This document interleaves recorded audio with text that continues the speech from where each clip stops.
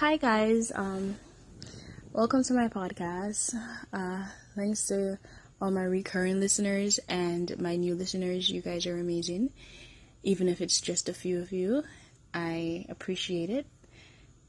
And welcome. My name is Ashley, and this is Let's Blend Podcast. Today, for our PSA, we're going to talk about getting upset over invites, meaning, someone that not even a friend, or maybe a friend that, had something and you get offended by it. It took me a while to realize as well, not that long, because I never really cared, because I don't go anywhere, and half of the places that I get invited to, I don't go. So when you stop inviting, it's fine, because I probably wouldn't go anyways. But I find out that when you have something, you have a lot of people just want to be invited just to feel important, just to say, yeah, they got invited, but they know they're not going to come anyways.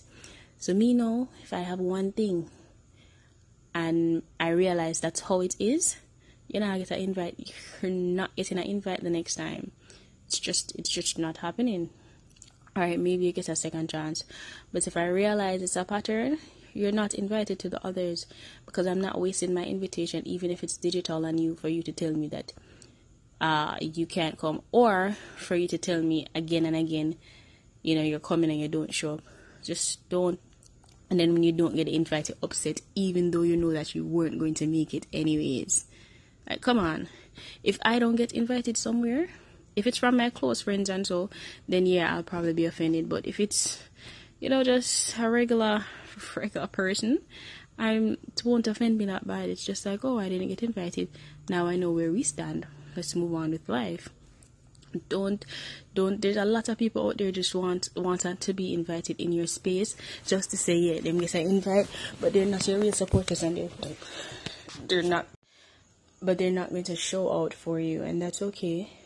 So just limit your numbers, and even if they get offended or not, stop inviting them out, stop inviting them to places, because you don't come anyway. And when they ask, oh, how come you didn't invite me? Well, in the last 10 places I've invited you to, you didn't show up, and I've tried to do it around times that you're available, and you still didn't show up.